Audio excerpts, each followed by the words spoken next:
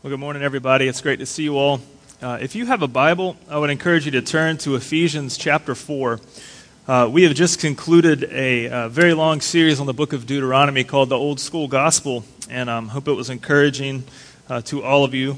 And today we're just going to look at Ephesians chapter 4, verses 1 through 6 this morning. Some of you guys know that I have the great privilege to take a sabbatical here starting tomorrow, where my family and I will have a time to rest, recalibrate, and then re-enter ministry February 14th. So over the next 13 weeks or so, if you could just be in prayer for my wife and I and our kids. We've been involved with the ministry here of Redemption for nearly a decade, and it's been very great. So I was just thinking, just so you guys know, because sometimes there's some confusion about that, we are just taking a break to rest, recalibrate, and then re-enter ministry. And I was thinking about what message to bring today. It sounded kind of morbid. I didn't know how to preface it, because I was reading the pastor and author Richard Baxter, who wrote The Reformed Pastor, says he said this: "I preach as a dying man to dying men, never knowing when I will preach again." And that sounds kind of morbid, because planning to be back with you on Valentine's Day and going from there. But I got to thinking, a lot may happen in the next 3 months. God may move some of you on somewhere. Maybe you have a job transfer, you finish school, you may move away. There's just no telling what God has. So I was thinking, if I could leave one final message, maybe an important message that God has used in my life, an important passage of Scripture, just as if it were to be, I don't plan on it being, but if it were to be the last opportunity we have for me to preach, this is one I think is important, because it is a passage of Scripture that God has used in amazing ways in my life, and I thought, what better way to step out for 13 weeks than to do this? So, sounds morbid, but it's not meant to be. Let's just read the Bible, shall we? Let me pray, and we'll look at Ephesians 4. Father God, thank you for this morning. We've got a time to get together as your people, with your people. Lord, a time to open your Scriptures and be fed by your very word. God, I pray that your Holy Spirit would indeed move in and through your Scriptures, in and through our hearts and minds. God, that you would stir us up to love you more, to love each other more. God, to see Jesus in all his glory, and to see us how we are apart from salvation in Christ, and God, to see who we are truly in Christ because of the good news of the gospel. So Lord, I pray this morning you would work in amazing ways for your glory and our joy, and that the good news of Christ would advance from here out to the nations. We ask in his holy name. Amen. I'm in Ephesians 4, verses 1 through 6. The Apostle Paul is writing to the church at Ephesus. He says, "I, therefore, a prisoner for the Lord, urge you to walk in a manner worthy of the calling to which you have been called, with all humility and gentleness, with patience, bearing with one another in love, eager to maintain the unity of the Spirit in the bond of peace. There is one body and one Spirit, just as you were called to the one hope that belongs to your call. One Lord, one faith, one baptism, one God and Father of all, who is over all and through all and in all." This is God's word.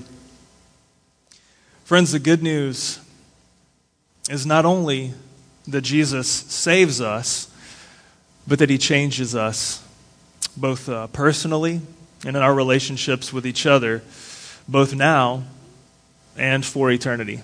And this is good news for us.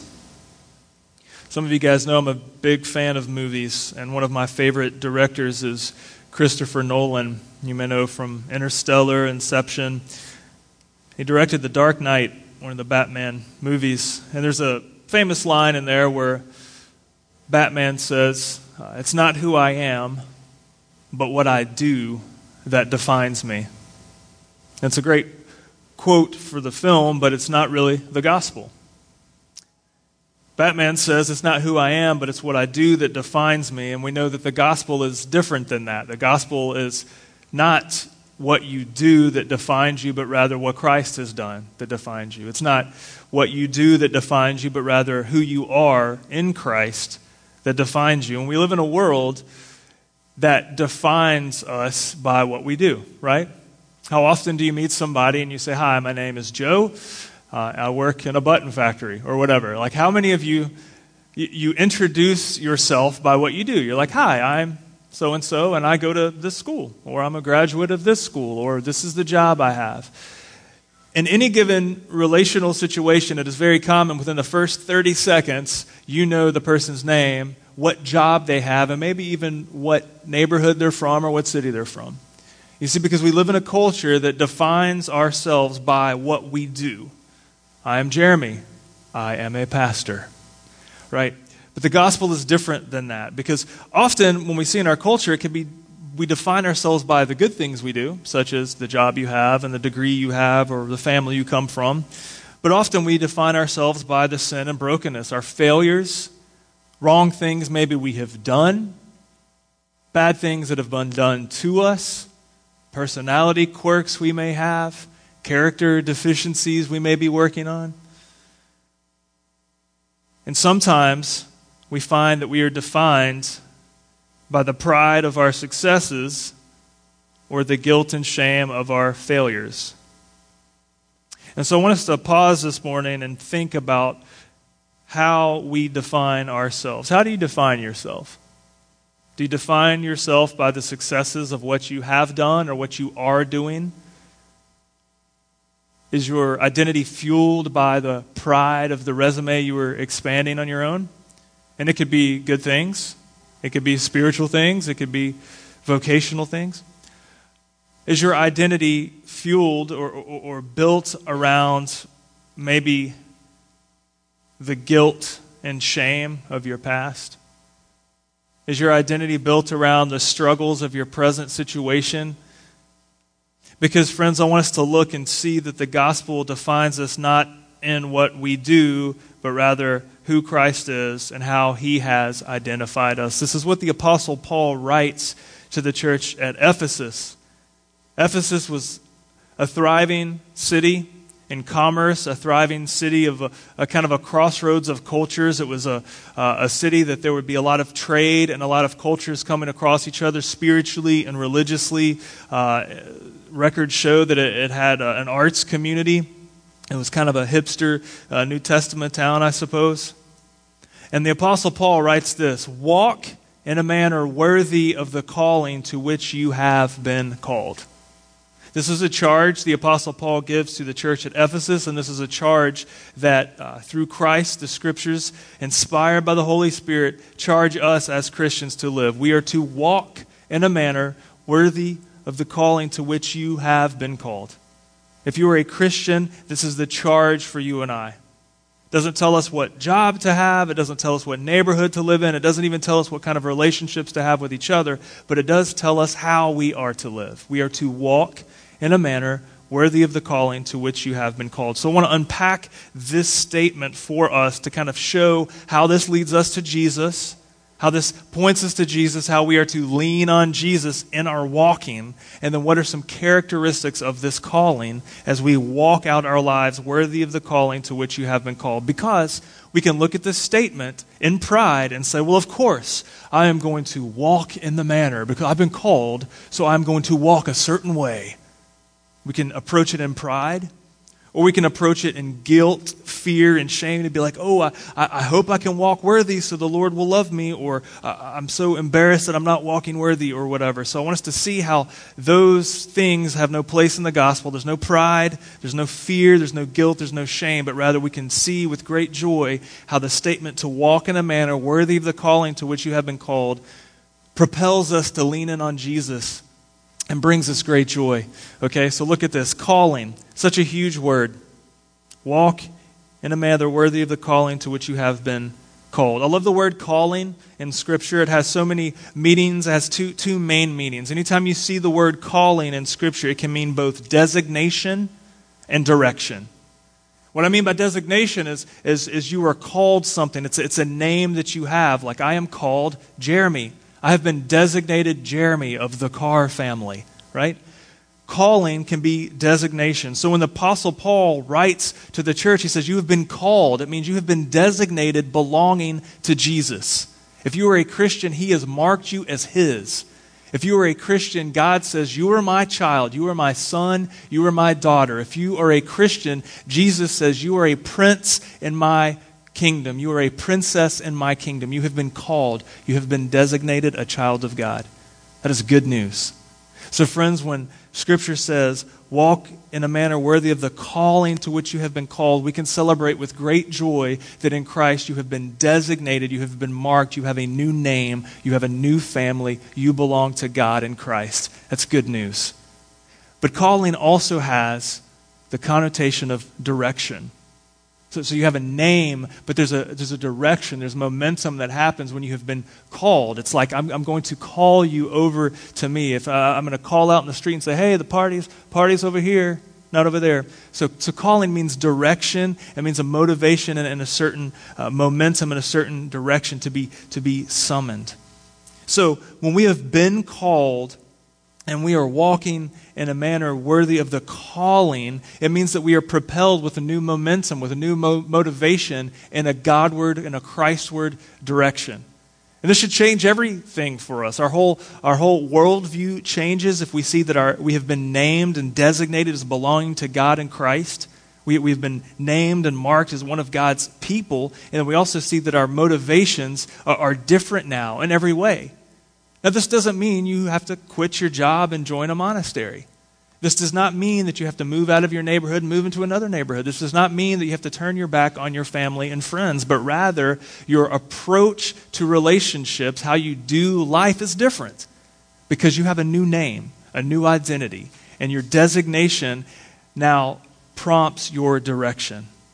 So the Apostle Paul uses this all the time, and he says that he's a prisoner for the Lord, very physically imprisoned for the gospel, but he also sees that this is part of the direction that God has for him. And so we see the gospel as one of designation and direction, and we have the action, the responsibility to obey, which is why Scripture says, walk. So friends, if you have been designated belonging to God in Christ, you have a new momentum and a direction to go, and now you have the responsibility in Christ to obey by walking in a manner worthy of that calling. You with me?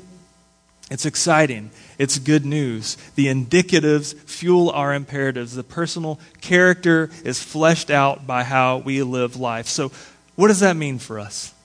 If you're tracking with me so far, you're like, all right, we've been designated as belonging to God in Christ. We've been called. We have a new motivation, a new direction we go as walking in that manner. It's how we're supposed to live. So what does that look like?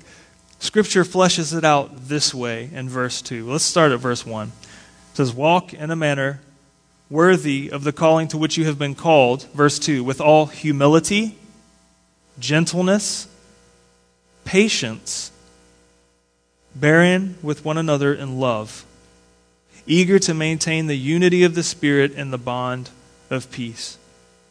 See, if we have been called and we are walking in a manner worthy of the calling to which we have been called, you're going to see these characteristics fleshed out. Humility, gentleness, patience, love. Is that true of your life? Can you look in your life and say, you know what, I really have a life that is marked by humility. I have a life that's marked by gentleness. I have a life marked by patience and love for one another. Friends, I can tell you if you are operating in your own strength, even as much well-intention as you can muster, at some point you're going to drop the ball here. At some point you are going to not be humble but prideful. At some point you're not going to be gentle but a little irritable. At some point, you won't be patient, but you'll be impatient. At some point, you won't be loving, you'll be unloving. You see, because when we try to manifest these character traits on our own, we drop the ball, right? You see, humility is the opposite of pride, and often it's said that humility is not thinking less of yourself, but thinking of yourself less. Right? Gentleness means meekness or kindness. It's not only an action, but it's an attitude you have toward others. Because it's very easy for us to say, well, I can be very kind and do nice things, but at the end of the day, your heart is really hard. Have you ever I mean, we're in the South, so you can't tell me that Southern hospitality is just purely fueled by grace. There's a lot of pretension in it. There's a lot of, well, look, I'm a very kind person, but the second the door shuts, you're like, man, I can't wait for that person to move.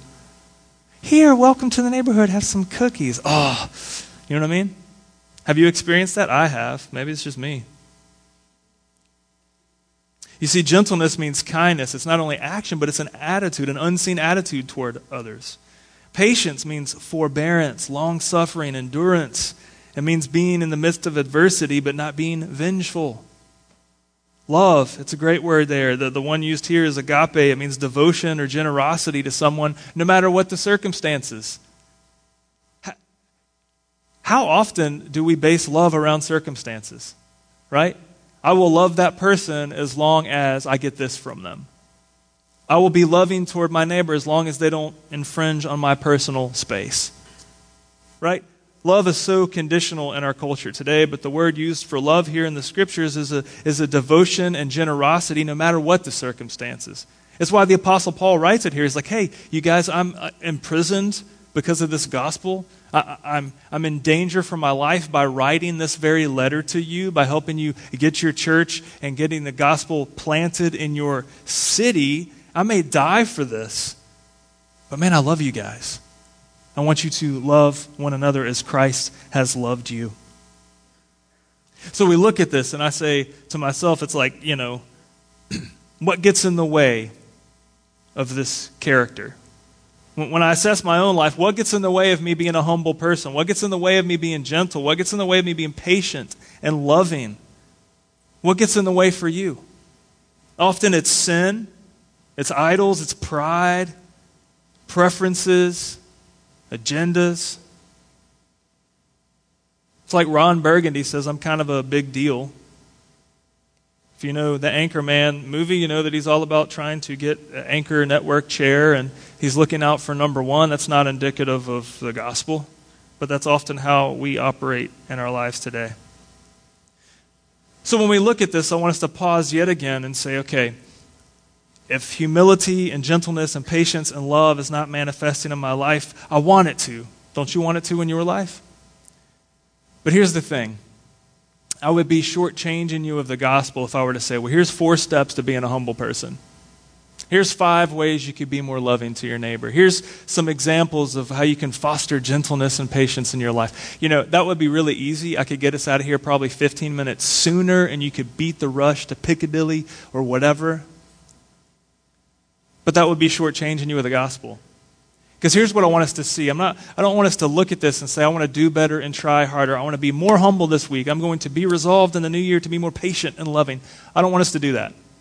I want us to see how we can't do this on our own, but Christ Jesus does it on our behalf. And as we walk in a manner worthy of our calling, as we walk step in step with the Lord Jesus Christ, He will shape us to be more like Himself. All right? Let's start with humility. The second you say that you are a humble person, you have undone your humility. I am humble. No, you're not. The second you brag on your humility, you have become a prideful person. But here's what we see in Scripture. Jesus Christ is God incarnate. Jesus is the Son of God. God putting on flesh and stepping into human history, the most humble thing that God could do. We see examples of His humility from His very birth, being born to a lowly peasant girl, being born amongst animals in Bethlehem. We see that Jesus, His life is marked by ongoing humility and love and service, stooping down to serve the hungry and the poor and the diseased, and in that culture, women, which was a huge social chasm that Jesus spanned. We see that during Jesus' last days, the triumphal entry as He walks into the city, folks are quoting Zechariah, "Behold, your king is coming to you humble and mounted on a donkey, on a colt, the foal of a beast of burden." Jesus was humility incarnate. Jesus was gentle. Jesus life was marked by gentleness. Titus 3:3-6 says this, "For we ourselves were once foolish, disobedient, led astray, slaves to various passions and pleasures, passing our days in malice and envy, hated by others and hating one another. But when the goodness and loving kindness of God our Savior appeared, He saved us, not because of works done by us in righteousness, but according to His own mercy, by the washing of regeneration and renewal of the Holy Spirit, whom He poured out on us richly through Jesus Christ our Savior." Gentleness means kindness, not only in action but in attitude. We see Jesus manifests that. We see that Jesus is the embodiment of patience and love toward undeserving people. As Psalm 103 says, "The Lord is merciful and gracious, slow to anger, and abounding in steadfast love." So friends, as we take a step back and say, okay, I want to walk in a manner worthy to the calling to which you have been called, I want us to look at the calling of being designated as belonging to Jesus and having a new direction, a new motivation because of that we have been called and we are being called to walk in a manner worthy of that calling. And that calling has a character of humility and gentleness and patience and love. And those are things that you cannot do on your own. These are things that you should not try to do on your own, because if you do, you are missing the gospel. But rather, we see that Jesus Himself manifests these things perfectly. Jesus embodies true humility, true gentleness, true patience, true love. So what does this mean for you and I today? If we have a new identity and we are called to walk in a new way, how is this expressed? Let me say to you, the result is a community of faith together. Because you can't walk by yourself as a Christian. You can't walk worthy as a Christian. You can't walk called in your calling as a Christian by yourself. You just can't do it. You can't manifest humility and gentleness and patience and love with one another if there is no one another. Are you with me? I've been through this journey at different points in my faith. I'm almost 38 years old. I became a Christian 30 years ago. And at numerous stages over the past 3 decades, I have found myself saying, you know what? I could be closer to Jesus if I could just get all of these annoying Christians out of my way. It's impossible. You can't. And if you're here today and you're like, it's a miracle that I'm sitting in a church service, dude, I'm with you. I'm glad you're here. I've been there numerous times. Christians can be irritating. I can be very irritating. I'm a Christian. I'm a pastor. I'm very irritated. I know. I get it. But here's the deal. Look what Paul says here. As Scripture says, walk in a manner worthy of the calling to which you have been called. And then he lists out the character traits of that calling of humility, gentleness, patience, love. We see that Jesus manifests those things perfectly on our behalf. But look how it is fleshed out. He says, eager to maintain the unity of the Spirit in the bond of peace. There is one body, one Spirit. Just as you were called to one hope that belongs to your call, one Lord, one faith, one baptism, one God and Father of all, who is over all, through all, and in all. Friends, you can't camp out on the one hope that belongs to your call, one Lord, one faith, one baptism, and skip verse 6 that says one God and Father of all, who is over all, through all, and in all. You see, community is the context for us to flesh out the character of our calling. One another.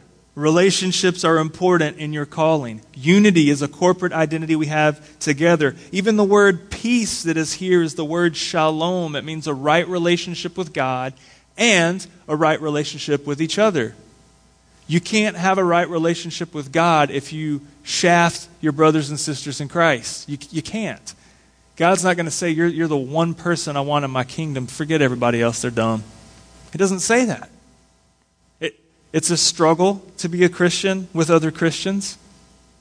There's going to be believers whose sin bothers you more than your own sin. There's going to be believers whose character flaws require you to muster up a little more patience than other people who have different character flaws. There's going to be people whose personalities really test your ability to love them in Christ because they just rub you the wrong way. But I think in part that is why God makes us do that together, because in our own flesh we can't do it. We don't want to do it. Which is why we have to get together and say, we need to lean in on Jesus for this one. We need to lean in on Jesus, because if I don't lean in on Jesus, I'm not going to be patient. If I don't lean in on Jesus, I'm not going to be humble and be prideful because I'm awesome. If I don't lean in on Jesus, I'm not going to be kind to that person. They don't deserve my kindness. If I don't lean in on Jesus, why should I love that person, man?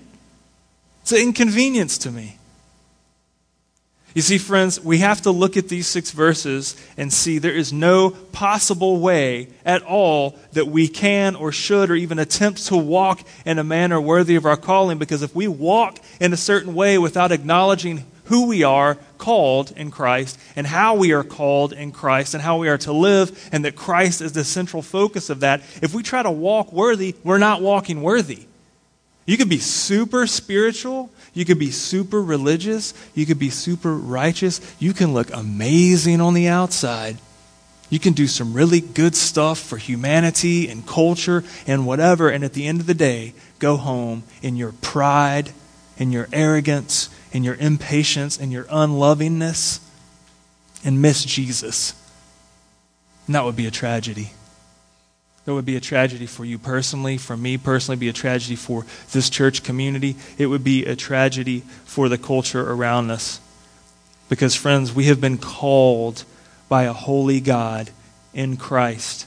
Jesus, who manifests true humility, true patience, true love, true gentleness to us, because he is a loving, gracious God. And when we look at Christ, we say, that's how I ought to live, but I can't. Thank you, Jesus, that you lived that way so that I can. You with me? And that's the gospel. Jesus, you lived the life that I should live, but I can't. But thank you that you lived that life so that I can. In Christ, we walk worthy of the calling to which you have been called, in all humility and gentleness and patience, bearing with one another in love, eager to maintain the unity of the Spirit and the bond of peace. There is one body, one Spirit, just as you were called to the one hope that belongs to your call. One Lord, one faith, one baptism, one God and Father of all, who is over all and through all and in all. So friends, moving forward, I want us to think about a few things. First, how do you define who you are and what you do? If Christ is not central, I would love for you to know Jesus. Come talk to me. Come talk to any of the leaders here. We will sit down and help you understand who Christ is and what he's done for you, that in Christ you have a new identity, you have been called, and you have a new direction in your life, in your calling, and a new way to live. You were to walk worthy, right? If you are a believer, I want us to remind each other constantly of who we are in Christ. We gather together and centered around the Word and through worship to remind us and each other of who we are in Christ. We are to repent of sin and brokenness. We're to repent of pride and impatience and unlovingness, to turn from those things and to turn to Christ, trusting who he is and what he's done on our behalf, and trusting that by his Holy Spirit he is changing us to be more like himself. Walking worthy is not a perfect walk. You're going to trip, you're going to stumble, you're going to stub your toe, and you may say a bad word when you do it. You may trip up somebody else along the way. But walking worthy is not dependent on how well we strut our stuff on the walk, but rather it's who we're following, who we are clinging to along the way, and that's Jesus. Imagine what would happen in your life, personally, in your marriage, in your family. Imagine how your work would be different, how your school would be different, how your neighborhood would be different if your life was marked by walking worthy in a manner of the calling to which you have been called in Christ. I think that good news would change everything. I know it would in my life. We're going to have a time now of response, as we do every Sunday at Redemption, a time for us to reflect on who Christ is and what He's done for us. And if you are a believer, we invite you to participate in communion. You'll see the table set before us that have bread, wine, and juice. It's a way for us to remember who Christ is and what He's done for us and who we are in Christ and how we are to live. As we celebrate communion, it's an act of worship and also an act of remembrance as we proclaim that good news over one another through communion. So if you're a believer, we invite you to participate in that. If you're not a believer, we would ask that you just sit where you are and think about who Christ is and maybe come talk to us, because we want you to take Christ before you take communion. The worship team will come back and lead us in worship, and there's also a giving basket in the back. If you're part of the ministry here, you can respond by generosity in that form as well. I'll read this from the Gospel of Matthew. As Jesus, the night before His death, they were eating, and Jesus took bread, and after blessing it, He broke it and gave it to His disciples and said, "Take, eat. This is my body." And He took a cup, and when He had given thanks, He gave it to them, saying, "Drink of it, all of you. For this is my blood of the covenant, which is poured out for the many for the forgiveness of sins. I tell you, I will not drink again of this fruit of the vine until the day I drink it new with you in my Father's kingdom." Pray with me. Father God, thank you for this morning, a time again to worship you together. Lord, I pray that you would be stirring up our hearts and minds continuously by your Holy Spirit to remind us who you are and what you've done for us in Christ. Jesus, thank you that you lived the perfect life that we should live but can't, and that you died a death in our place, and that you rose again, and that you reign victoriously, and that you will come back again for us. God, I pray that by your Holy Spirit you would shape us to be more like your Son Jesus, God, that you would shape us to manifest the character of our calling of humility and gentleness, of kindness and love. God, that we would indeed be eager to maintain the unity of the body of Christ. God, I pray for each and every one of us here, God, that you would be working in our hearts personally as men, as women, as husbands, as wives, as sons and daughters. God, that you would be shaping us as a community of faith together, Lord, that the community of redemption would be marked by great joy and great humility and great gentleness and kindness and great love. God, not so that we could brag about how awesome we are, but God, rather that it would be a reflection of who you are, Jesus. God, that you would stir us up to walk humbly with you. God, that you would stir us up to walk not with our chin up high, but God, rather with our eyes set on you and with our arms out to grab others along the way. Lord, I thank you for your goodness, and I just pray that as we move forward in our walks of faith and our stages of life, God, that you would do amazing things for the glory of your name and the good of your people and the advancement of your gospel. We ask this in Jesus' good and holy name. Amen.